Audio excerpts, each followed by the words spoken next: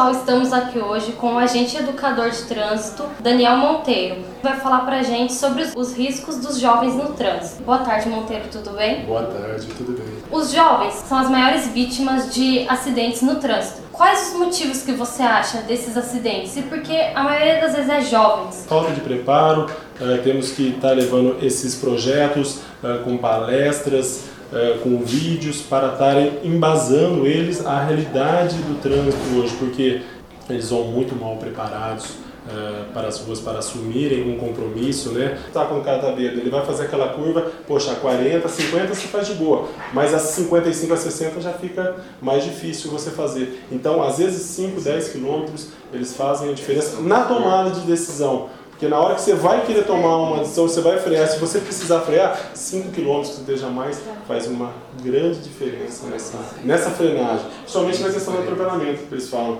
Uma pessoa está em alta velocidade no trânsito, sem cinto de segurança. Se por um acaso ela sofre um acidente, o que acontece com essa pessoa? Essa é uma questão bem interessante para muitas pessoas que ainda questionam o uso do cinto no interior dos veículos automotores. Quando você bate no poste, ele tem um efeito de lançar o teu corpo para frente, mas antes de lançar o teu corpo para frente, esse veículo lhe deu como se fosse um pinote de cavalo. Nessa de você estar indo para frente, seu corpo está indo para frente, mas também para cima.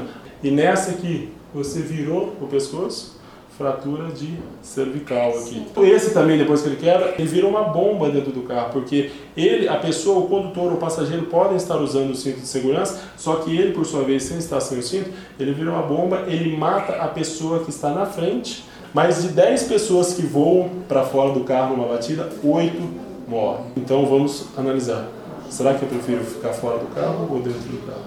O jovem hoje ele tem que se preocupar, eu vejo assim, não a morte, porque tem que ter medo de ficar numa cadeira de rodas, de ficar paraplégico, de ficar respirando com a ajuda de aparelhos, tem mais aquelas atividades que tem que ter uma vida inteira pela frente e está se perdendo por causa de lataria, por causa de ferragem, por causa de uma conduta inadequada.